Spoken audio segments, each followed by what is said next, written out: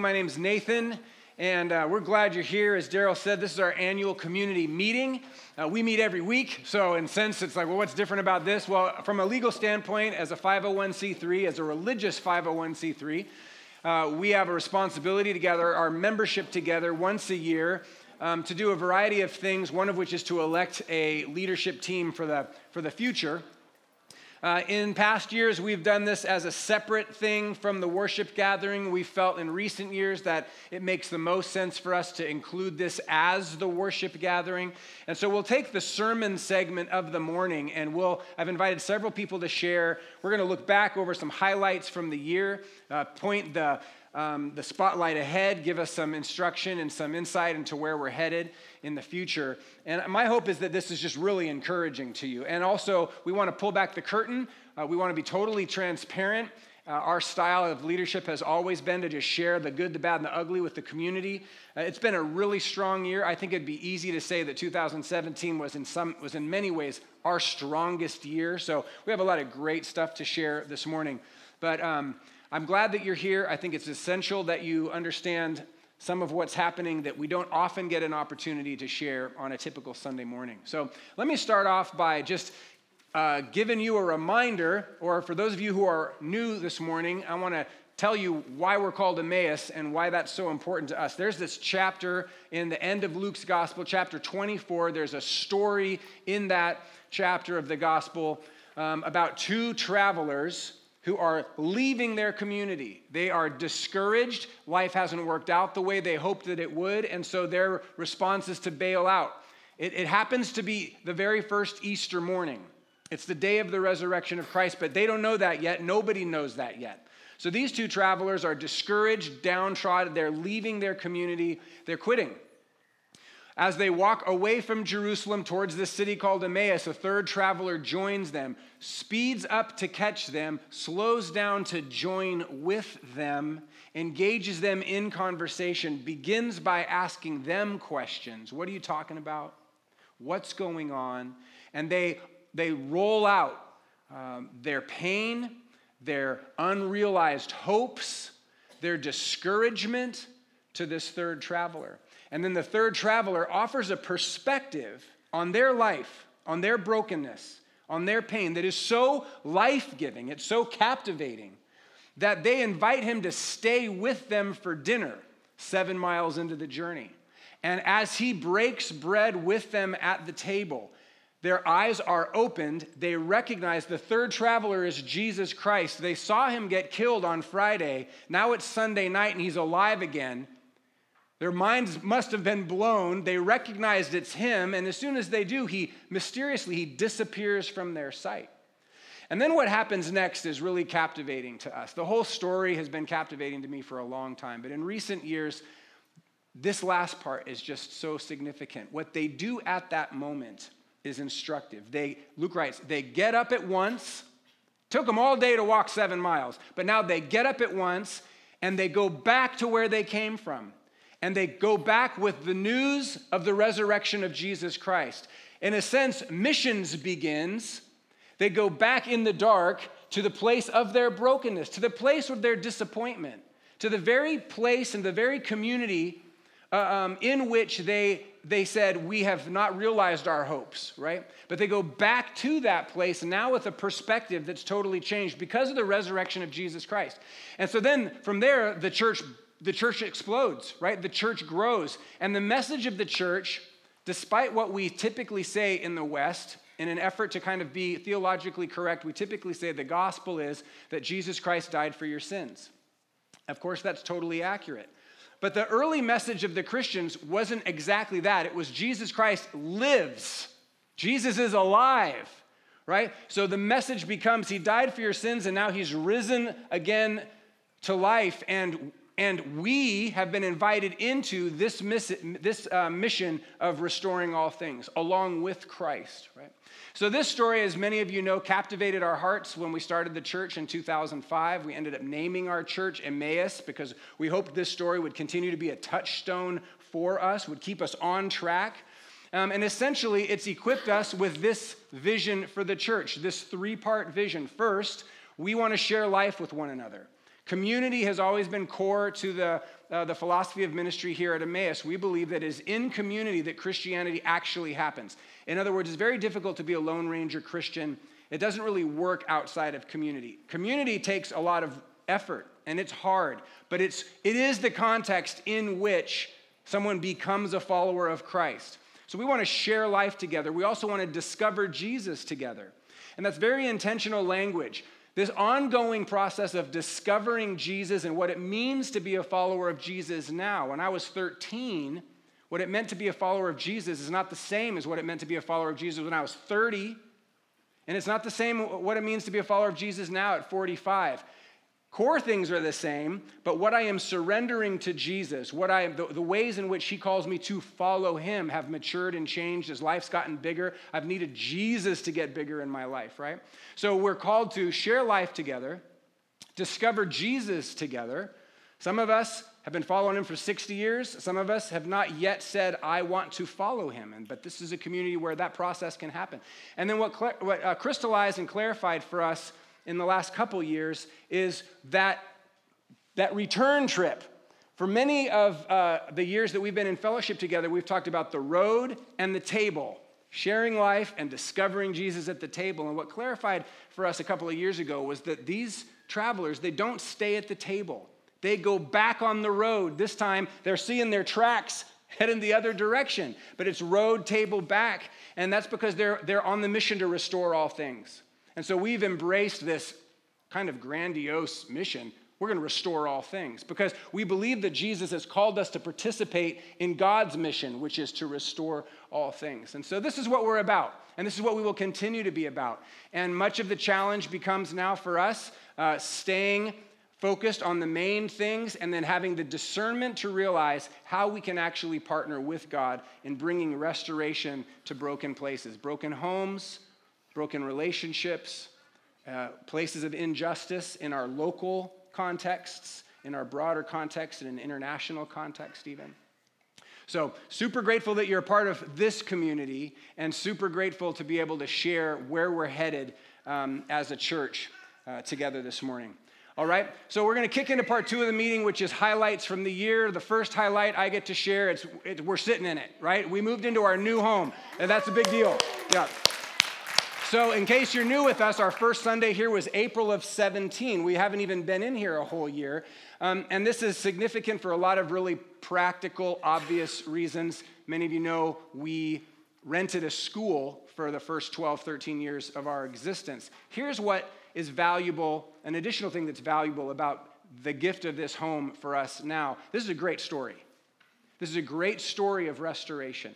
I was out of town this week. I heard myself telling this story. Tell us about your church. And it's in an elevator. Nobody has a lot of time, right? So I'm not going to give him the full philosophy of ministry. But I found myself saying this. Yeah, we started a church in this little town. And after 13 years, God provided the downtown movie theater for us as our first home. And we're all about restoration. And it's exciting to be able to be downtown in the midst of where all kinds of real practical restoration is happening. We want to be a church that's about putting broken things back together right in the heart of our city. Friends, it's a great story. It's a great way for you to share what's going on in your church because it speaks to more than just the practical realities of acquiring some real estate, but it speaks to the vision of our church, all right? So first highlight, new home. Second highlight we want to point out is a series of new partnerships, and Sandy Haskins is on staff with us as a community pastor. She's going to jump into that. Yes. Hey, everybody. Great to see you. I'm super excited to share with you about some of our new partnerships over this last year. We love to build relationships, not just here at Emmaus with all the awesome things that are going on here, but there are a lot of wonderful things happening in our local community. And we get to be friends with them and do awesome things with them too. So I love that. I want to share with you a few of the partnerships. First one is Mercy Multiplied, which is a 40-bed facility for young women right here in Lincoln that helps these women come out of addictions and all kinds of brokenness. And they get to come to this program and really meet Jesus in a new way and really put on truth. That is what helps them heal and overcome their brokenness. So that's really exciting. We were able to do a 4-week class there at Mercy Multiplied on StrengthsFinder, which was really exciting. Also, we're helping them in financial ways, and our Foundry Youth Center, some of the students there also have volunteered in different ways. So that's awesome. That's great. Another partnership is William Jessup University, just down the road from us. And we are one of their church partners, and we are the first Nazarene church partner, which is kind of cool. We also give a little bit financially there, and a benefit to our community is that students from Emmaus that choose to go there, there are scholarship opportunities as well as internships. So another cool part of that partnership.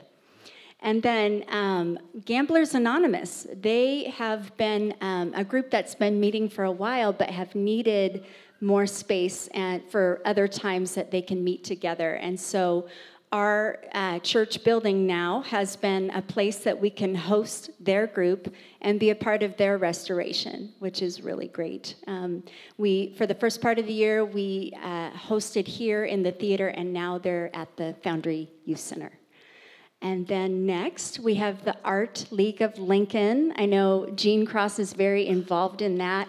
You probably have noticed in the alley back here all the beautiful art, the art walk that's happening there. And there's a lot more plans happening back there, a restoration of our city. And so it's exciting to have our theater be a part of that beautiful art restoration. So super cool. And then lastly, The Table, which you may not know a whole lot about that, but Carlos is going to share with us. Hey, everyone. The Table is something that we started about 2 years ago, just me and Stephen Hay from the Salt Mine. And just recently, Emmaus has brought it under as kind of one of my responsibilities, along with Angela, in which we meet with all the youth pastors in our town, and we talk about the real needs that our students are facing. So we've done everything from like a joint worship session where a couple of different students got to get together and lead worship for all of the youth groups, and we opened that out to the whole community. But really what it's about, it's inviting people to a table and having a conversation about how we can partner in restoring all things, because we're doing a really great job. I'm proud of us, but we're also doing a really great job of reaching out to people who are doing it already, and really making sure that we move forward to restoring all things in our town. Great. Good.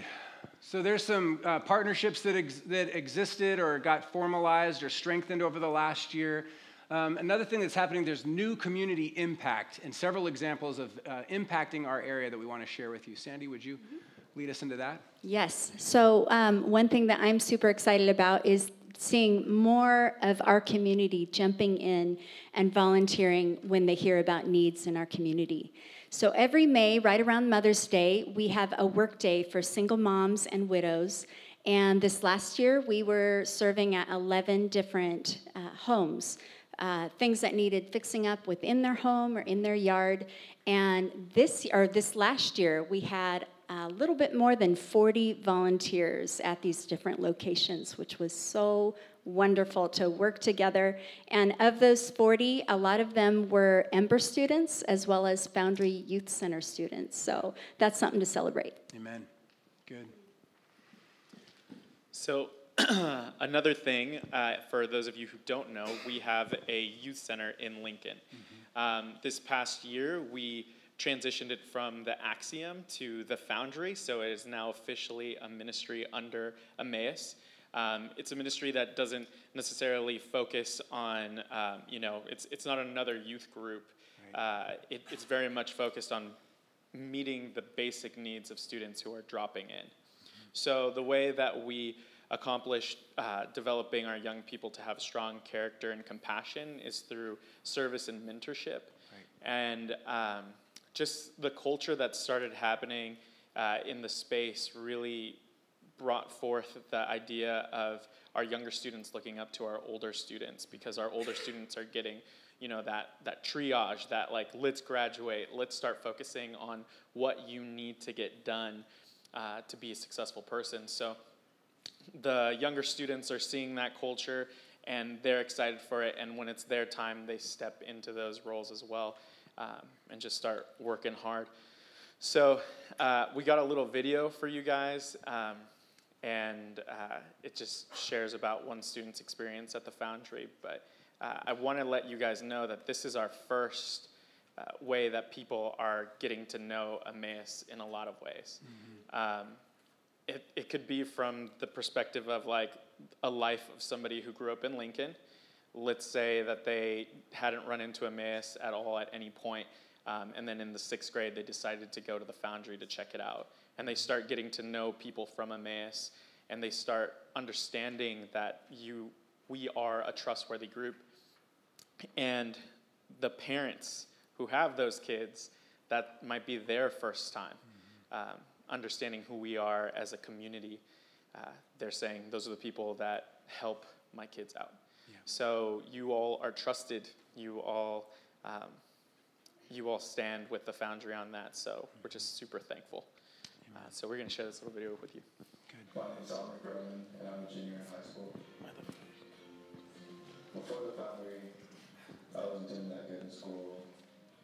I had lousy grades, and so one day I met Carlos. He welcomed me with open arms. He helped me bring my grades up, and now I'm on the right track in school, and I actually might graduate early. So I wanted to become a student leader because I saw my friend Nick, who was like an older brother to me. He would help the kids with every little problem. He would inspire the kids every day. And I was thinking to myself, I want to do that. I want to be a part of this.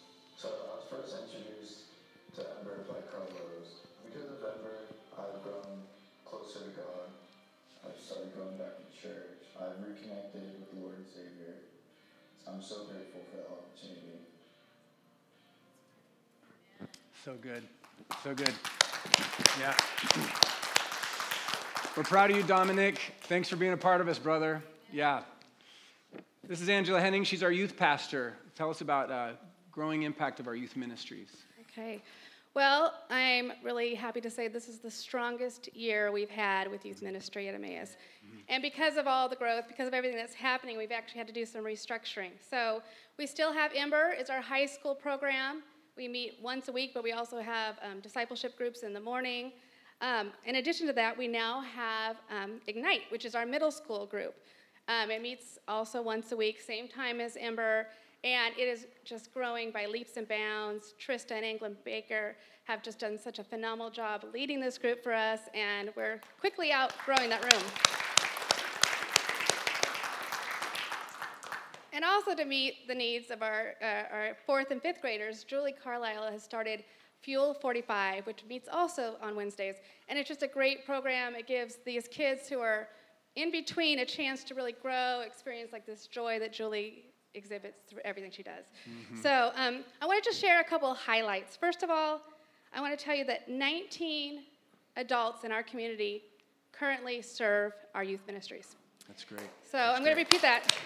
19 adults serve youth, which is just amazing, all in so many ways. That's good. It's amazing for me, and it's especially amazing for our students. Their lives are being changed because people prioritize them. We also have over 60 kids some nights between our 3 locations on a Wednesday night. But more important than that, our students are being discipled.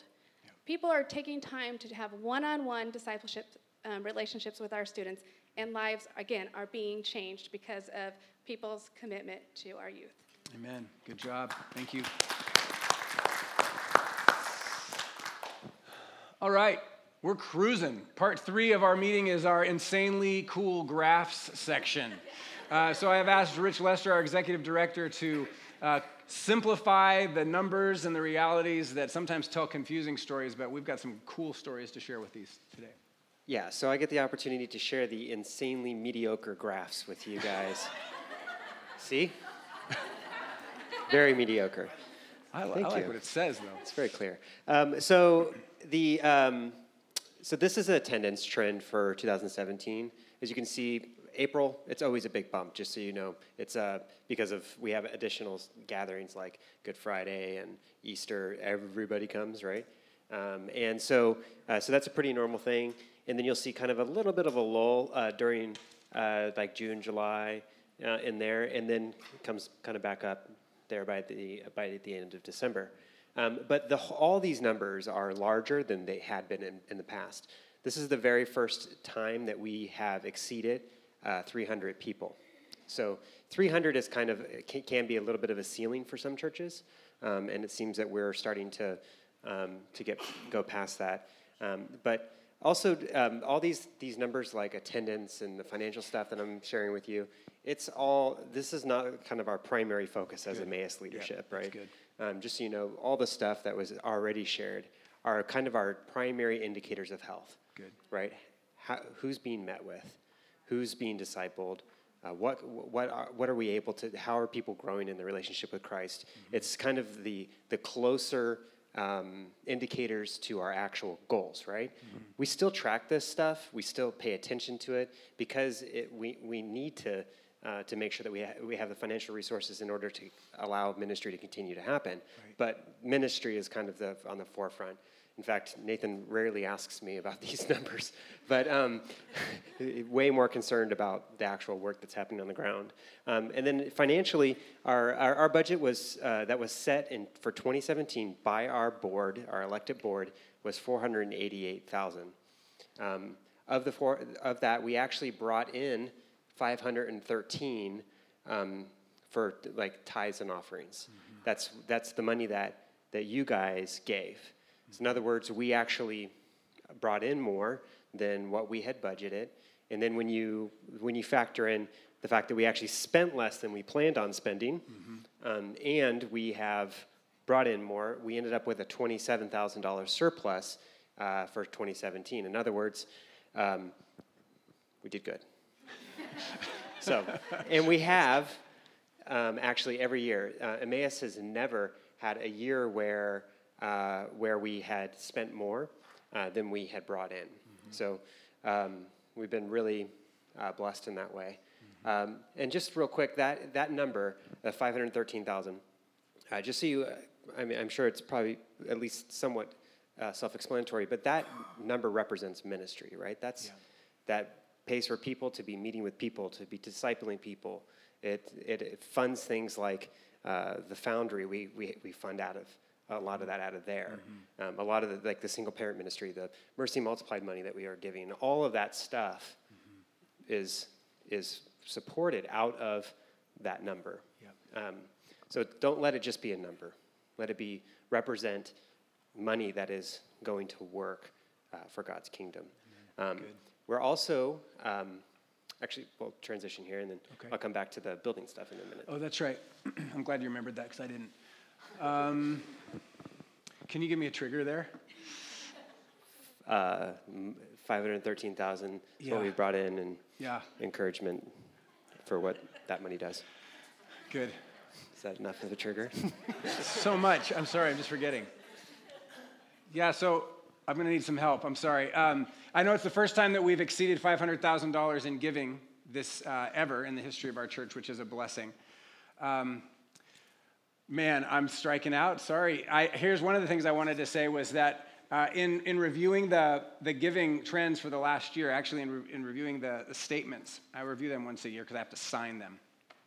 And you should have received those. But a couple of trends emerge. One is that some of us just give very irregularly. I just remembered what it is, thanks.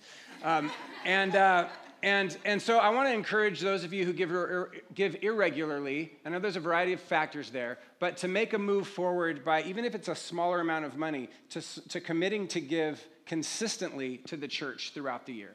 And then there's also a trend that's really clear that some are just kind of giving when they can, and we, of course, totally appreciate that, but there's a sharp contrast. There's a big bump between the majority of the church and then the smaller amount that is clearly tithing on their income, clearly giving approximately 10% or more in some cases of what they bring in. And I want to encourage those of you who are just sort of like, well, this is how much we give. We haven't really thought of it in terms of a percentage, to consider increasing that and viewing this as stewardship, as a percentage of what it is that you receive in terms of income. And one of the blessings that I have, and I hope that it reveals the heartbeat of our church, is that we are not coming to you if we ever were to come to say, we need money, please give. We're not coming from a place of need, clearly. And now, to a certain degree, there's all kinds of needs that we have, but we're showing you, being very transparent about a significant surplus from last year's giving. And I think that most churches are going to say, we didn't quite reach it, we need some more money, please, and would probably encourage us not to reveal that there's a surplus because of the potential that it would make people feel like, oh, they don't really need the money.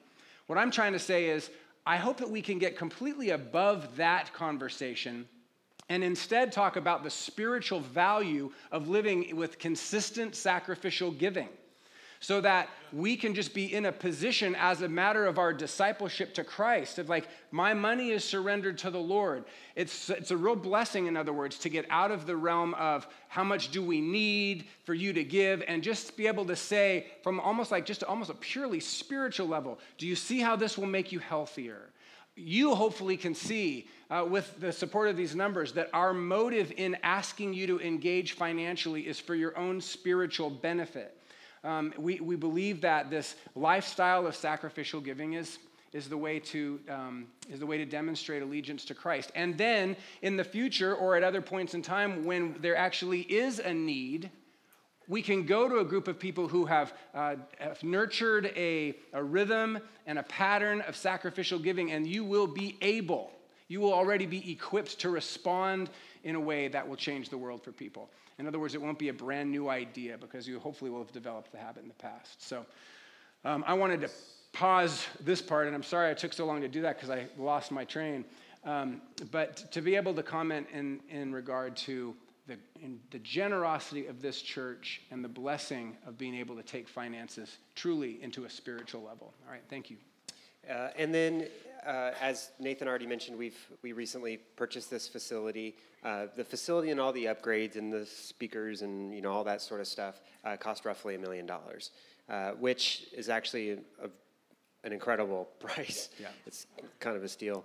And so, but out of that $1 million, we've already roughly paid off $873,000 of those dollars. Yeah. So we have remaining, after only being in the building for 8 months, $126,000, which is roughly 12%. Now that 12% has gone slowly down from 14%. So the first chunk came quickly, and then now this is like hanging on. So, but at any rate, that's what we have left until we're completely debt free. And what that does is we actually only had a $2,000 a month mortgage when we purchased the facility, and now the giving over 2017 has dropped that down to like $960, which who doesn't want that mortgage, right? $960. But if we push through on the 126, then we would be debt free and wouldn't have a mortgage.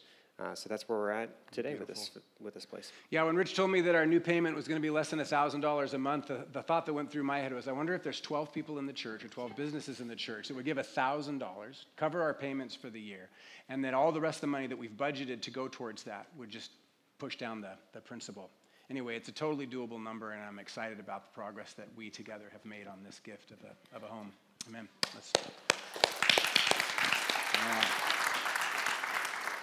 Good. Thanks, Rich. I want to talk to you about the surplus, but before we do, I want to tell some great stories about the restoration that's happening in the church. Some of our students put together a little video about our kids' ministry, and then I'll invite Julie to share.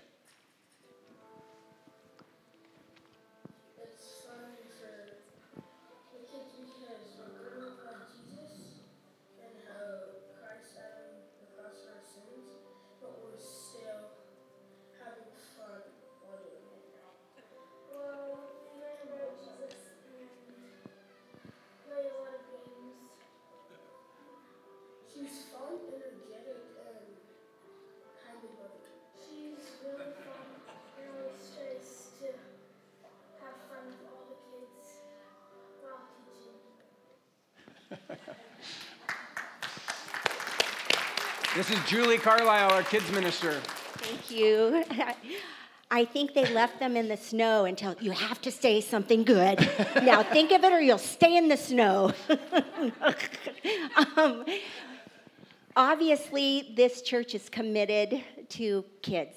I mean, the way that you as a community have brought foster kids in, adopted, served kids, what's going on at the Foundry, what's going on in Ember, what's going on upstairs and downstairs. And so I applaud you for that. Basically, kids speak fun. That's the language they speak. You don't see people upstairs going, when they pick up their kids, did your Bible literacy increase today? You know? But if you teach the Bible and God's word and that they're loved and valued in the way that they speak, which is through fun and activity, they get it. And it's an honor. It's an honor to be in the trenches doing this. We've got one of the best teams that I've ever had the privilege to serve with here. But there is opportunity. We've got some mommies and daddies that are going out on maternity leave or who are on maternity leave. And so in a church this size, it's all hands on deck. So come be a part of this ministry to the kids. If we say that this is the most important book that you can ever learn from, that you can ever memorize, that you can ever study, then let's get down and dirty with sharing with them how to understand it in their language. Amen. Honored to be here. Thank you. Thanks, Julie. I think the Winter Olympics are going on upstairs. If you're wondering why she's got the glasses on, the goggles. That's right. Win the luge. Yeah. Curling. It's my favorite. Curling joke inserted here. All right, a couple more stories to share with you. What does restoration look like at work? And what does restoration look like at home? Just a couple examples. I've invited Ryan Beidler and then Denise Alves to share.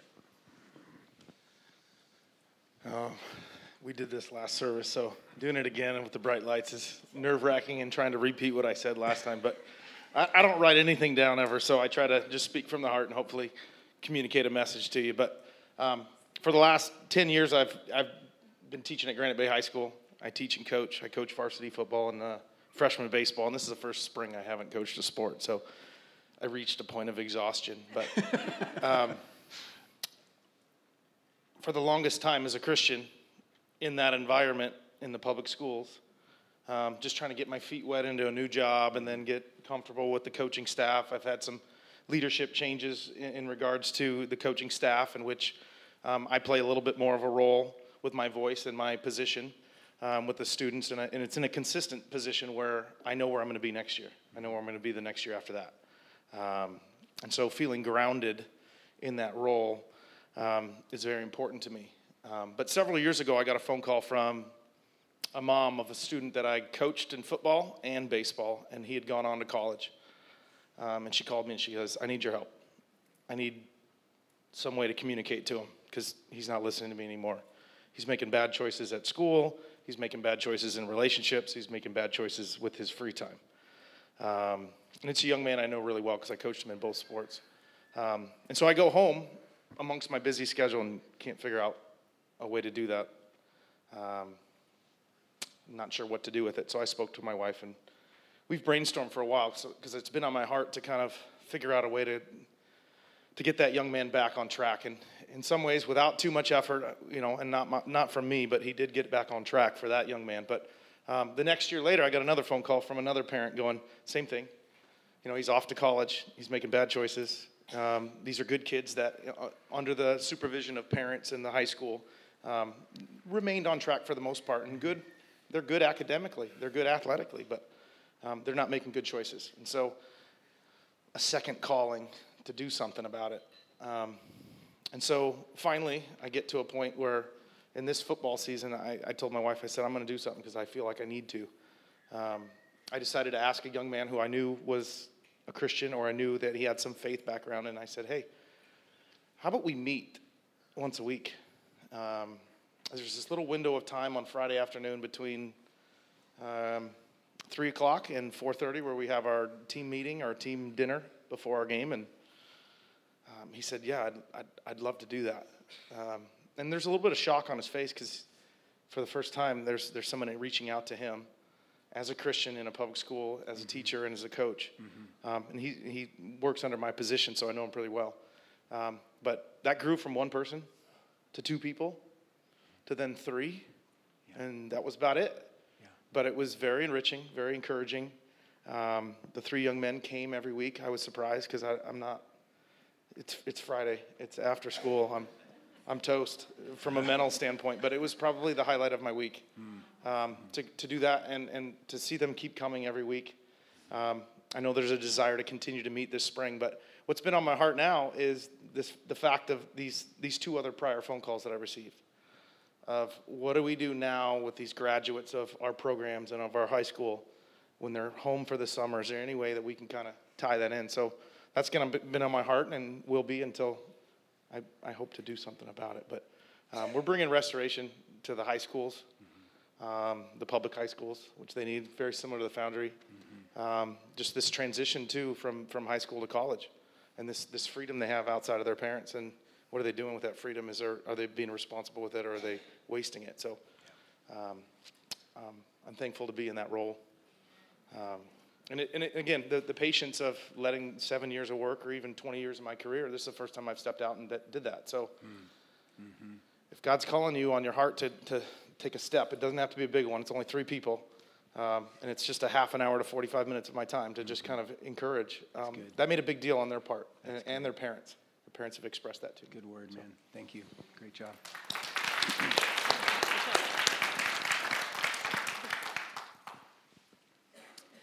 Good morning. Well, we have heard some really powerful stories of how restoration is occurring through the ministerial work here at our church, out in the community, and at work.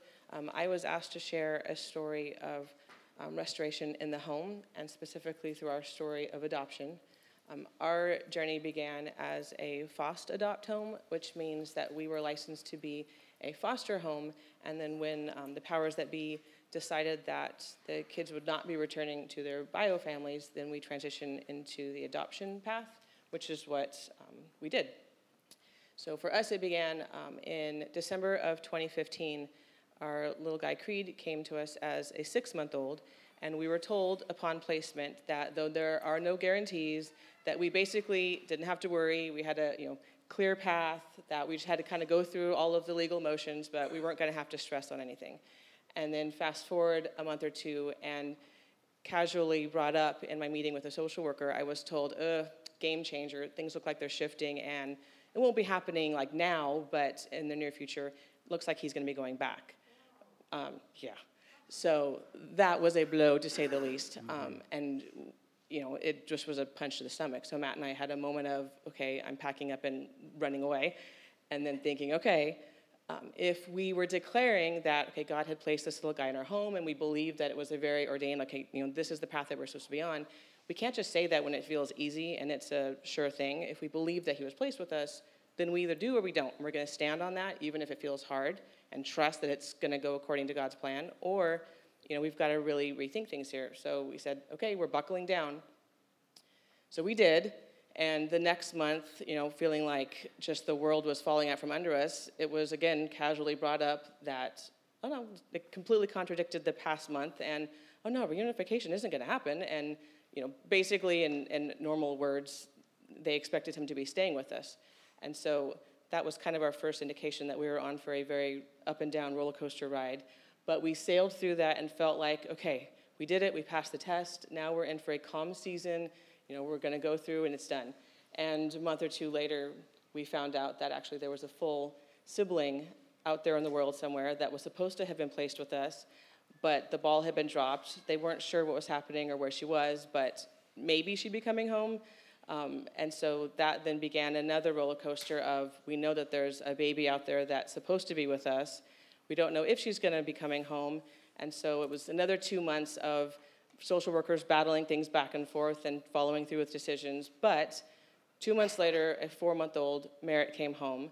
And in those days, it was really obvious to see that, okay, we were being included in a path and a plan for restoration because, that it's kind of an obvious, formation of family, and we were seeing God restore and create our family through adoption.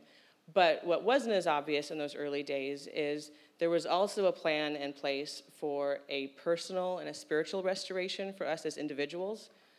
For me, that story looked like really having to come face to face with, okay, we say we believe this, but when you're faced with it feeling hard and you really have to step out on faith when you just don't know what's going to happen, are we going to hold on to that truth and stand on it as a foundation, or are we going to get scared and run?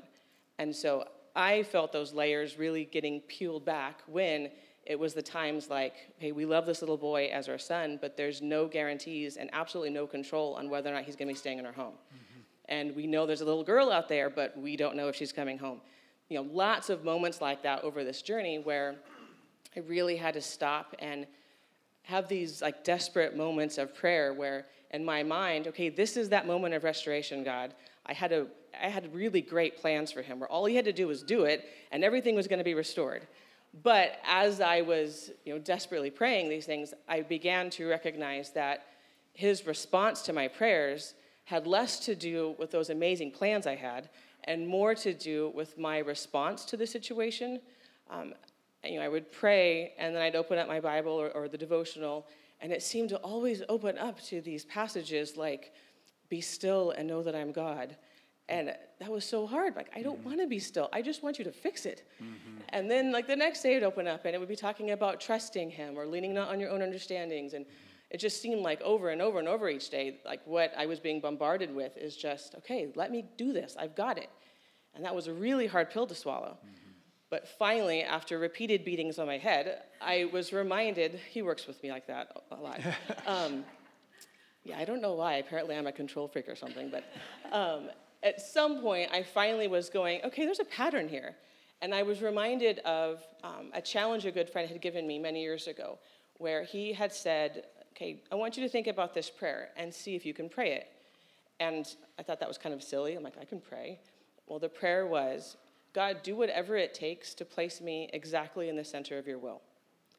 And I was like, okay, that's not that big a deal. Well, when I finally had a moment to be alone and ponder that, I was really surprised and a little embarrassed that my response was almost this immediate feeling of I'm grabbing certain areas of my life because I have to protect them. Like, no, this part is off limits.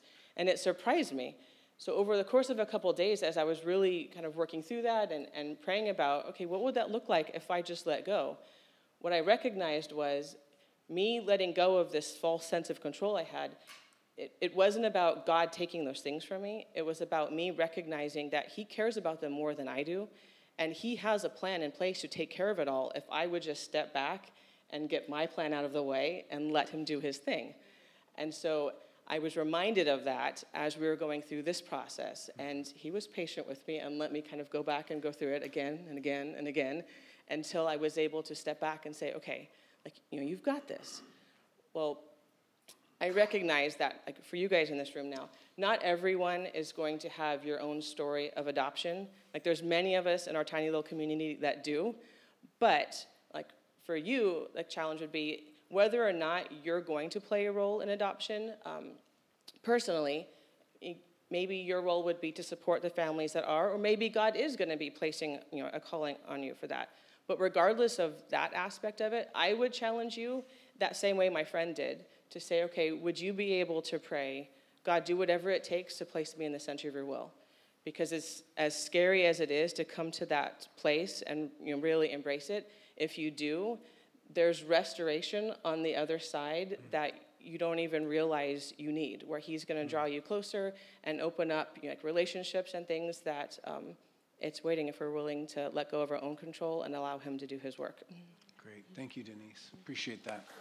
Yeah. Great. So finally, I want to talk about the surplus that we have. So essentially, we share some money with the community together for a year. We do this every week. We invite people to give to the church. And the understanding is that the leadership of the church, the elected board, and the staff will use the funds that all of us share in common, this common purse, to support the ministries of the church. And then usually at the end of the year, we have a little bit left over. This year, we had more left over than we've ever had before. We considered several options. We prayed, and we decided we would give $10,000 to international restoration, $10,000 to local restoration, which I'll talk about in a second, and then the balance we would spend on some final some work here in the home. But to explain why 10,000 for international and where that's gonna go, I've asked Clay to share with us. First, we'll show a video, and then Clay, come and join us and explain it for us. There's so many people that have no idea what's going on.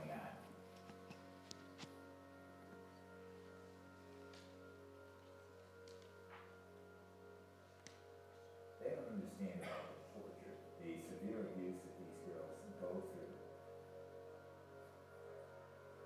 Forced sexual abuse is a global problem and something must be done about it.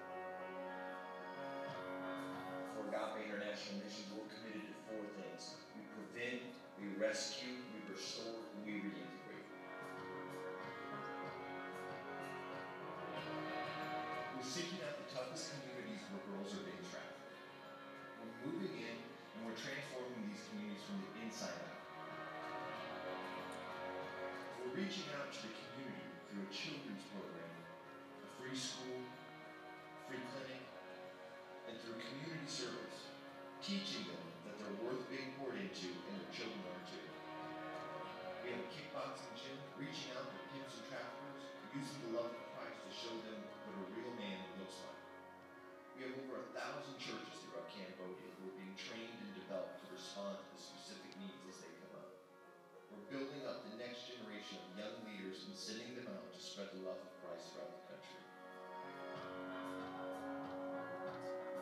Through working in these communities, partnering with churches, and building relationships, we're receiving leads about children in slavery. We're acting on these leads through the use of undercover investigations and local law enforcement partnerships to rescue these children and stop the supply at the source. We have a full-time home for girls rescued out of sex slavery, where they can receive love in a healthy way and learn to give love in a healthy way. Part of a restored life is viable employment, so we've created an employment center where girls can support themselves and their families while working in a safe and empowering environment. We also have 2 transitional homes where girls can receive the support they need while they begin their restored life.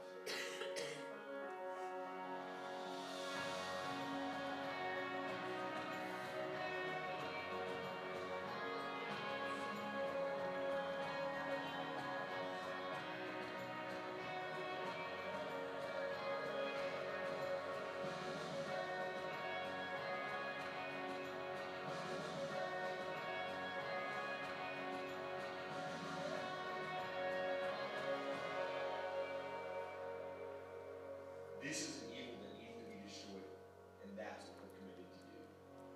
Amen. Well, Emmaus has given $10,000 to Agape International Missions, and I want to share what that money represents. A lot of people ask my wife and I, how much does it cost to rescue a young girl? And that's a pretty loaded question. Because if you're saying how much does it cost to work with investigators to find a girl and to work with the police and actually rescue that girl, it's not too much. That's maybe $1,000, could be $2,000. But then if you start saying how much does it cost to house that young lady, how much does it cost to have a full-time house mom that her job is to be there at night when she wakes up and has a nightmare and to be there to love her and to pray with her? How much does it cost to have a counselor to help them work through their past? How much does it cost to have a teacher that's going to help that 14-year-old girl get caught up on all the schooling she's missed? Those numbers go up. And for us, we're not just interested in a superficial rescue.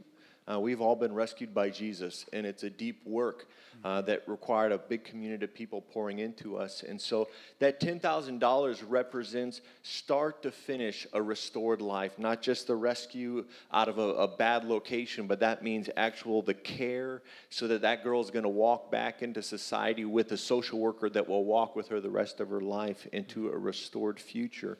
And it's important for churches to have to give to international needs, obviously because it's deeply on the heart of God. God cares about the lost. God cares about his name being known in the nations. This is deeply important to God. But another reason it's important for the life of a church is it's important to give to things that you really don't have the reach for them to give back to you. In the Beatitudes, Jesus talks about give to where your left hand doesn't know where your right hand is giving. And let me share some great news. We as a church, we will never know the girl. We will never know her name. We won't know what happens in her life. The only person that is going to be able to see this whole story of restoration start to finish is Jesus. And that's a beautiful thing as a church, to give to something where we're saying, we're not going to have an opportunity for her to sit up on the stage and say, thank you, Emmaus. All we can do is say, God, we're giving out of a generosity because we believe it's on your heart. And my wife and I have had this wonderful opportunity, probably about 4 times, to have a conversation with some young girls where they say, where does the money come from for all this beautiful house, all these things? We say, there's people that don't know you, that don't know your name, but they heard about what was happening here, and God touched their heart, and they gave generously and sacrificially because they believe that God made you in your mother's womb. He's got a wonderful future for you, and they want you to have that life. And to see them just shocked that a stranger who doesn't know them would give for that future, it's a beautiful thing. So we're not going to know that person's story, but God is going to watch it unfold. And that's a beautiful thing, to give for the glory of God, to give for not the joy that we receive in our heart, but knowing that God receives joy in his heart as his creation grows and flourishes. So thank you, guys. Thanks for giving in this way. Amen. Thank you, Clay. Good. Such a privilege to be able to partner with AIM. The leadership also decided to take $10,000 from the surplus of last year and focus it on local restoration partnerships. And I'm really excited about this. We've talked all through the fall from kind of an outreach or relational standpoint of moving from come to me, come to my house, come to my church, to this perspective that maybe we could join people where they are. And so what's exciting about this next piece is taking that philosophy to an economic level, and rather than to asking other organizations to support what we're doing at the church, we could be a church that's supporting other organizations. And so our goal is to take 10 or 12 local organizations that are doing good restorative work and say, we want to join with you, and we will give you some funds to do more of what you're already doing in Lincoln or the towns beyond. We're going to start with Mercy Multiplied, which is this transitional house that Sandy talked about a few minutes ago, and we're just going to support the good work that they're doing. And so I hope that you feel like there's a real sense that some of the money that you gave over the last year is literally being funneled into other good works that are happening right here where you live and in the surrounding areas. I'm really excited about this. I often am asking people for money, and I'm looking forward to being able to go to some key people and saying, our church would like to give you some money to do more good work. That's what we want to be about. And then finally, the leadership decided, let's take the balance of the surplus. The final number wasn't known until the very end of the year, of course, and let's invest it into our home. Let's take care of some things that we didn't take care of when we moved in that we'd like to do to improve this place. So I hope that you feel like those are some well-directed plans and a good strategy for using money that was given for ministry in this church. We took what we needed throughout the year in terms of the budget to support the ongoing ministries, and now when we have extra, we're in this beautiful place of being able to just give it away. So I hope that you feel a sense of participation in that. It's very much our collective money that's being shared with others, and I hope you feel like you can thank God for that and rejoice in that. All right, great. Well, thank you for listening into this. We'll end now with, let me just hit this handout, and part of what we want to do together is represented on the back side of this. Before I get to that, let me just point out, I love having people up here with me today as a representative of all of the hard work that goes in by so many of you into this church. On this right-hand column is a list of all of our team leaders. I hope you'll read through that and get a sense of all the different work that's happening in the church and just the different people who are giving significant time to lead these teams. Secondly, there's leaders of our home groups and our classes that are being offered throughout the year, even some of the class or the groups that you rarely hear about because they're no longer open. They're trying to just build the community there. And then some of the new things, like the new classes that we're offering. So make sure you check that out. And then finally, if you're a member of the church, I'm going to ask you to vote for our leadership team for 2018. Now, we rarely talk in terms of who's a member, who's not a member. It's just not a real functional description for us most of the year, but it is today because it's the responsibility of the official membership of the church to elect a leadership board. So if you have taken the membership class and you've met with a pastor, because we try to keep it really relational here, and you've signed the membership journal, so your name's in this book. If you're confused, we can look it up. Then I would ask you to help to select the leadership team for the next season. If you're not an official member, please share your thoughts, questions, comments. We'd love to receive these from anybody. But if you're a member and you're 15 years old or older, that's Nazarene Church polity, then you're welcome to vote. Make sure that I explain this clearly. Big thank you to Stephanie, Kelly, and Jeff for finishing a 2-year term on our leadership board. Those are the faces down here in the bottom. The 3 board members who are continuing into a second year of their term are Stephen Lindsay and Stephen Henning and Bridget Farron. So what our responsibility is this morning is to select 3 of these 5 who will join the faces in the red box as leaders for the next 2 years, all right? Each of these 5 are qualified. Each of them are committed. I would feel great about any of them serving in this role. The hope is that the Spirit guides us to select a team that will be uniquely equipped to lead us through whatever challenges and opportunities we face in the next 2 years. To be clear, in case there's confusion, yes, Jeffrey finished a 2-year term. We invited all of our board members to run again because they all did a great job. He accepted that invitation, so he's available to run or to serve for an additional 2 years, in case you're confused about that. So, any questions on the procedure there? Great. So if you're a member 15 or older, Levi. I was never aware that there would be any kind of election, and I don't have any information on them. Yeah, I know that's a challenging thing. We tried to give a short bio for each of the people in the church, and I know that's a challenge to know who to vote for if you don't know them. So ask for the Lord's leadership there, and if you're 15 years old or older, please write down 3 names in this, and then the ushers will be in the aisles, and they'll collect them in a minute. All right? Would you stand up with me?